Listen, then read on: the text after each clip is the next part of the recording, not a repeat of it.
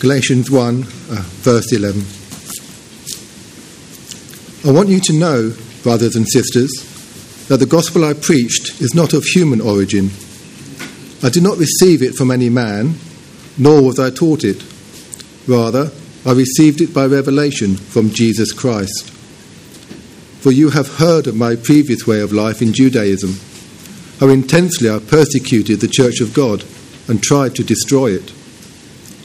I was advancing in Judaism beyond many of my own age among my people, and was extremely zealous for the traditions of my fathers. But when God, who set me apart from my mother's womb and called me by his grace, was pleased to reveal his Son in me so that I might preach him among the Gentiles, my immediate response was not to consult any human being. I did not go up to Jerusalem to see those who were apostles before I was, but I went into Arabia. Later, I returned to Damascus. Then, after 3 years, I went up to Jerusalem to get acquainted with Cephas and stayed with him 15 days. I saw none of the other apostles, only James, the Lord's brother. I assure you before God that what I am writing to you is no lie. Then I went to Syria and Cilicia. I was personally unknown to the churches of Judea that are in Christ. They only heard the report.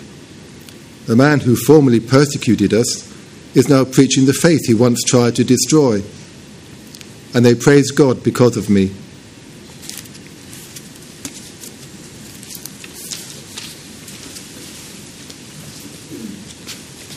Thank you, John. Good morning. Good morning to those of you on Zoom as well. Let me pray as we start our time looking at this passage together.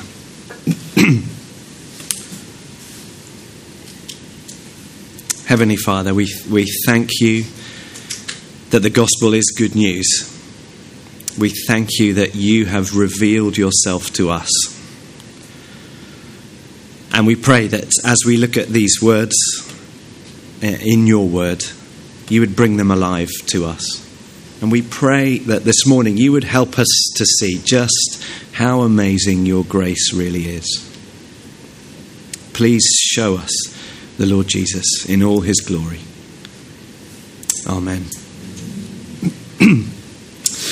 A question for you as I start.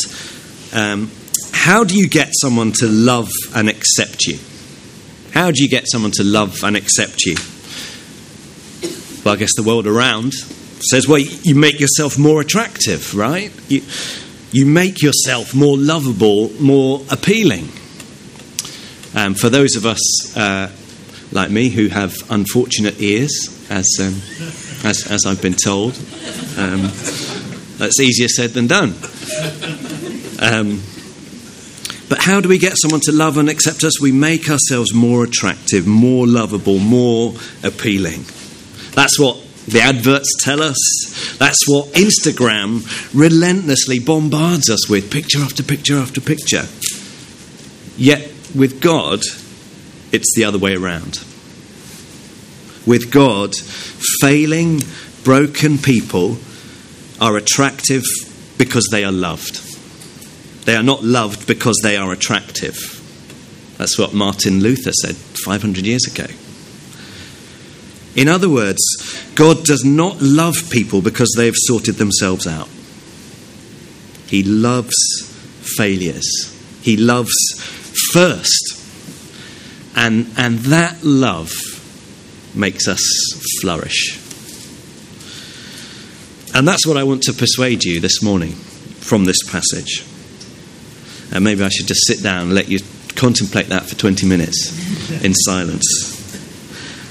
At the heart of this letter of Galatians is the question of how we can be made right with God, how we can be accepted by him. The good news that Paul had preached to them and that they had believed was that it's all about the Lord Jesus Christ. In verse 4 of chapter 1, he says how the Lord Jesus gave himself for our sins to rescue us from the present evil age. We're justified. We're made right with God, not through anything we do, but all through what Christ has done for us. And we saw last week how astonished Paul is that the Galatian churches are reversing that true gospel and turning away from it. You bunch of idiots, he says to them in chapter 3, verse 1. He urges them, you can't mess with this gospel message. Just like Carl was saying last week, when you try and get cash out of the hole in the wall and you only know 3 out of 4 of your PIN numbers, you know what's going to happen, don't you? Don't mess with the gospel. Paul was saying last week, because it ceases to be the gospel, it ceases to be good news once we change it. It stops being grace and peace from God that gives him glory. Verses 8 and 9. Remember these strong words. Paul says, even if we or an angel from heaven should preach a gospel other than the one we preach to you, let them be under God's curse. As we have already said, so now I say again, double underlined, if anybody is preaching to you a gospel other than what you accepted, let them be under God's curse. So last week we saw him urging them in no uncertain terms not to listen to those who are seeking to distort the good news, but rather to listen to the message that he preached himself. So the question that would have immediately sprung up in their minds for those listening to this letter for the first time is this. Well, why should we listen to you, Paul?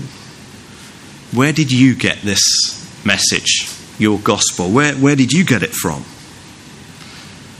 And in the section that we're looking at today, verses 11 to 24, we're going to see him answer that question. He's going to set out his credentials as an apostle.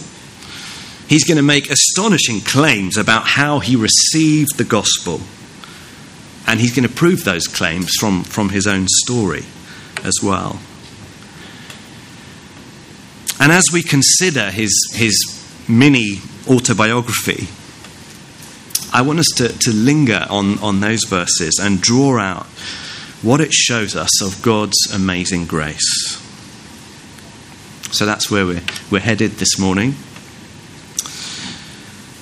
Now, I don't know about you, but sometimes when we're reading New Testament letters in particular, you get the feeling that you're overhearing one half of a telephone conversation.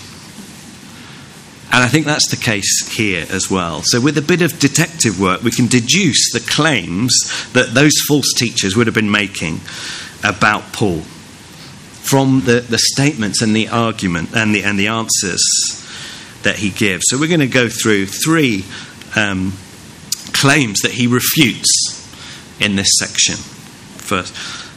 First up, he refutes the idea that he just made up this gospel himself, that it's his own invention. Have a look at verses 11 to 12. Let's read them again. It's good to read claims that are as astonishing as this. Sometimes we do need to read them again and sort of, what's he saying? I want you to know, brothers and sisters, that the gospel I preached is not of human origin. I did not receive it from any man, nor was I taught it. Rather, I received it by revelation from Jesus Christ. What a claim! Direct revelation from Jesus Christ. That's where he got his gospel message. That's what he sets out at the start of this section. And actually, his own story bears that out too. In verse 13, he says how intensely hostile he was to the church until the moment of his conversion.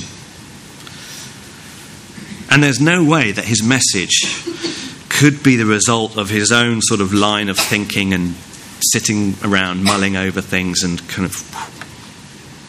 He was intensely hostile to the church, persecuting it, and then, bam, he met Jesus and received the gospel.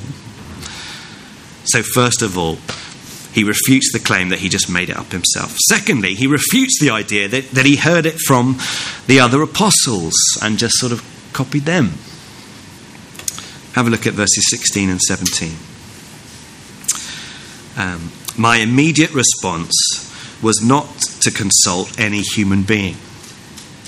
I did not go up to Jerusalem to see those who were apostles before I was, but I went to Arabia. Later I returned to Damascus. So he says there's no way his message came from others, particularly the Christian leaders in Jerusalem, the other apostles. I did not consult any man, nor did he go up to Jerusalem. He went to Arabia, he says, and we don't exactly know where he went and what he did during that time.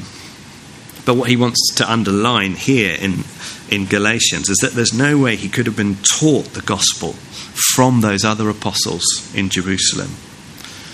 Actually, his first visit up to Jerusalem was 3 years after his conversion. And that visit lasted 2 weeks. And he only met Peter and James while he was there. So to claim that he'd learned the gospel from those apostles it's a bit of a stretch, to say the least. A 2-week visit, just seeing a couple of apostles after 3 years.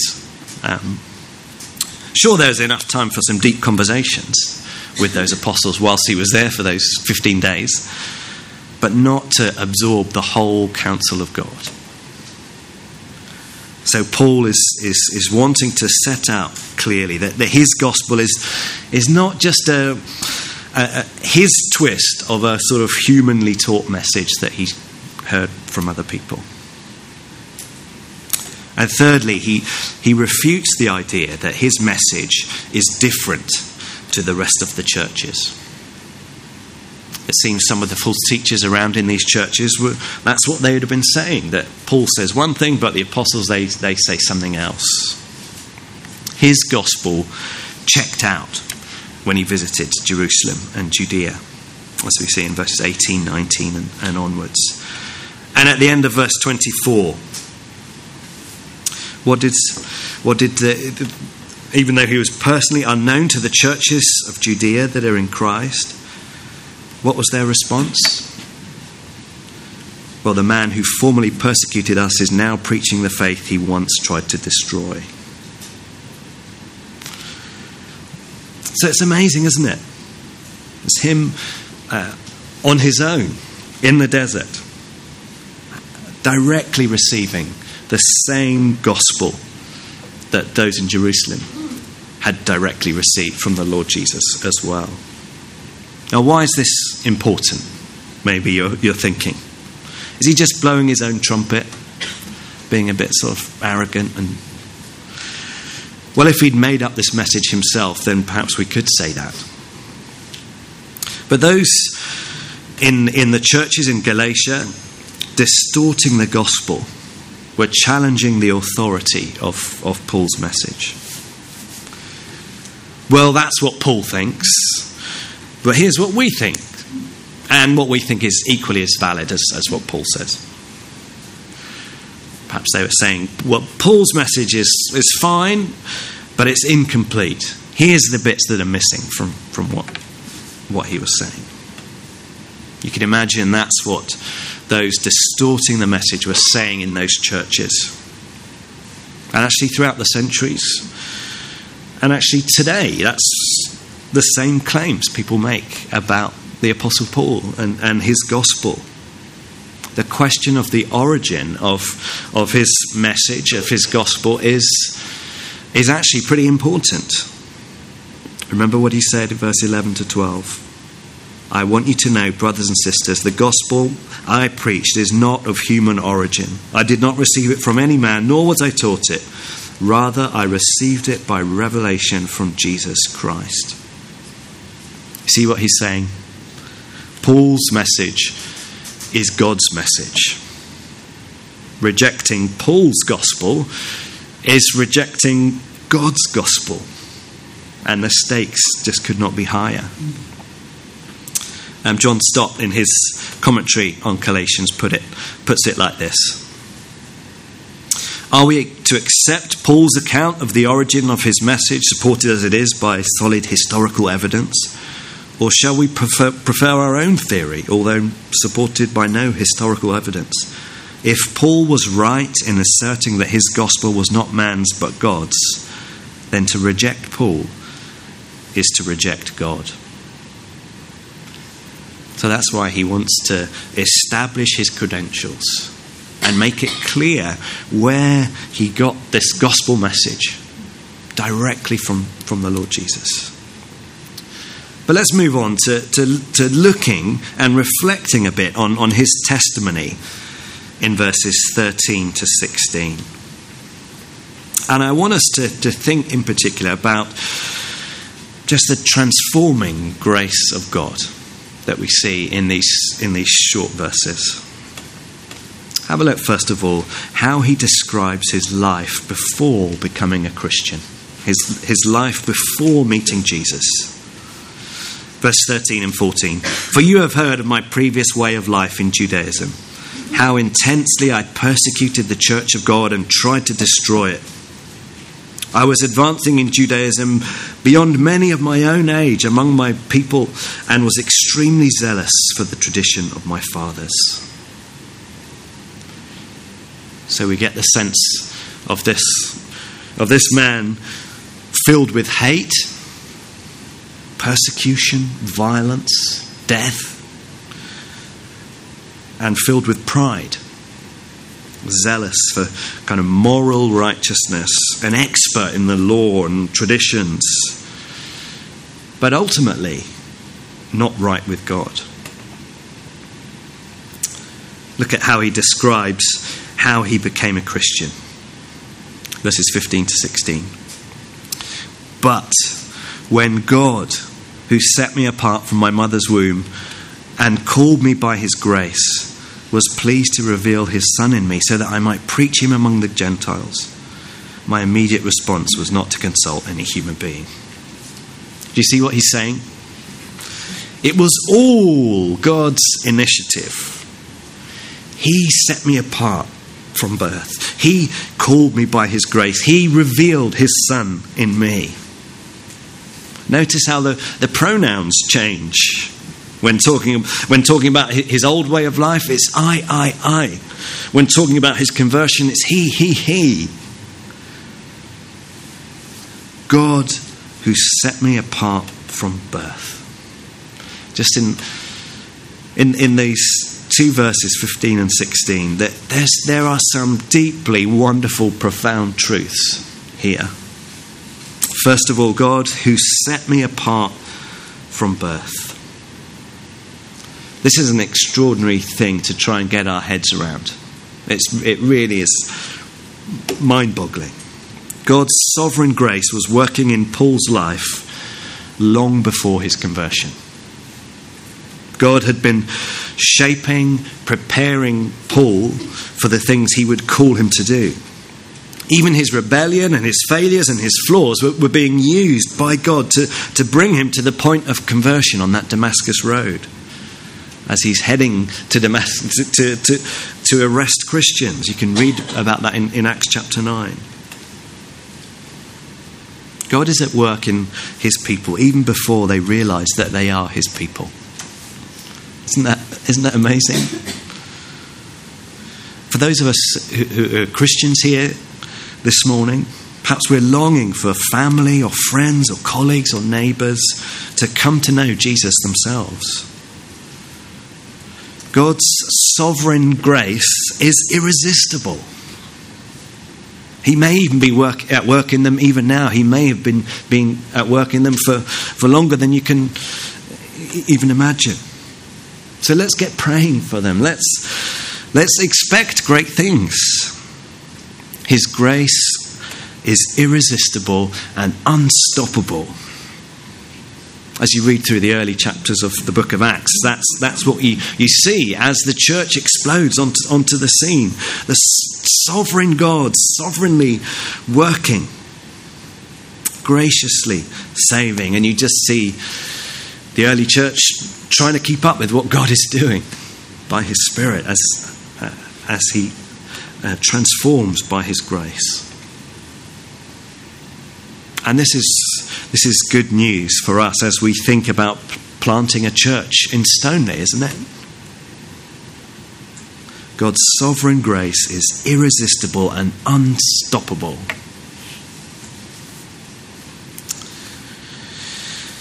So it's God who set me apart, he says, and God called me by his grace. God called me by his grace. As we've noted already, Paul was full of pride, full of hate, profoundly anti-Jesus, committed heinous violence against his people. And yet, God still loved him and called him to saving faith. Even whilst he was on the road to arrest and kill more Christians, he was saved. Not after he ticked off a whole long list of moral and religious things he needed to do. Not whilst he'd spent endless hours in some sort of existential angst trying to contemplate his life choices and wondering about the meaning of life. No. He's set on destroying the church. He's profoundly anti-Jesus. And even then, God called him by his grace. There's no clearer example than Paul that salvation is by grace alone, not through our moral or religious performance. By grace alone, by the unmerited, undeserved, free, boundless kindness and love of God, who doesn't treat us as our sins deserve, but pours out forgiveness, peace, joy, love. Even such a man as Paul was not beyond the reach of God's grace.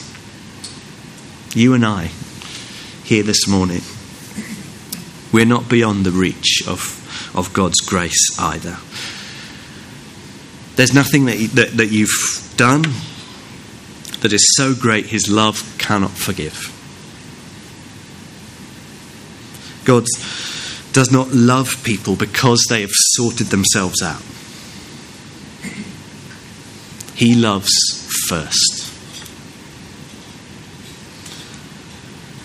So God, who set me apart, who called me by his grace, who was pleased to reveal his Son in me. Why did God choose and call Paul? Why does he choose anyone? Not because we have pleased him, but simply because he is pleased to do it. Isn't that wonderful? Have you ever thought in those terms about that before? I think there's a danger that we can slip into relating to God as if we're on some kind of probation, suspecting that any moment now he's going to haul us back into the jail cell of his disfavour. Well, that is not the picture that we get of our Father. He's not some angry head teacher desperate to punish. He knows you right to the very depths of your being. Nothing surprises him about you or I. He sees the depths of your sin. And he loves us. How do we know he's for us? How do we know that he loves us?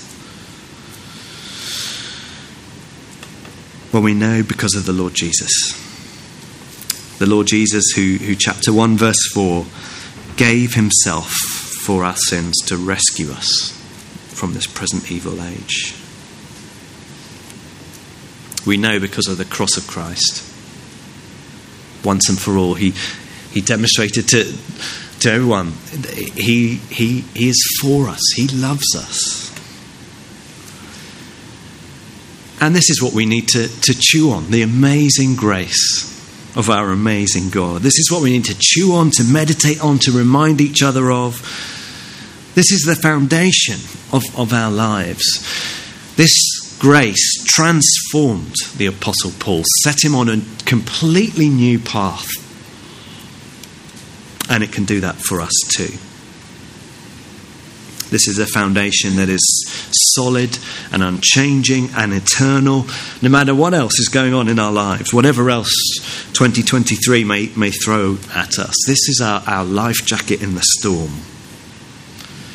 There is freedom here for us. We don't need to try and prove ourselves to other people, to ourselves, to God even.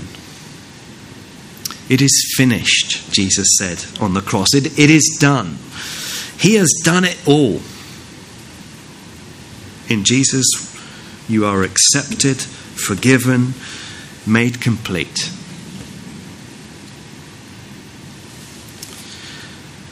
So let's chew on these great truths. Let's not turn away from this amazing good news that the Apostle Paul preached to that church and that we have in our Bibles. Let's fix our eyes on the Lord Jesus, the author and perfecter of our faith. Well, let me pray. I'm going to read some verses from Psalm 103, just as we pray.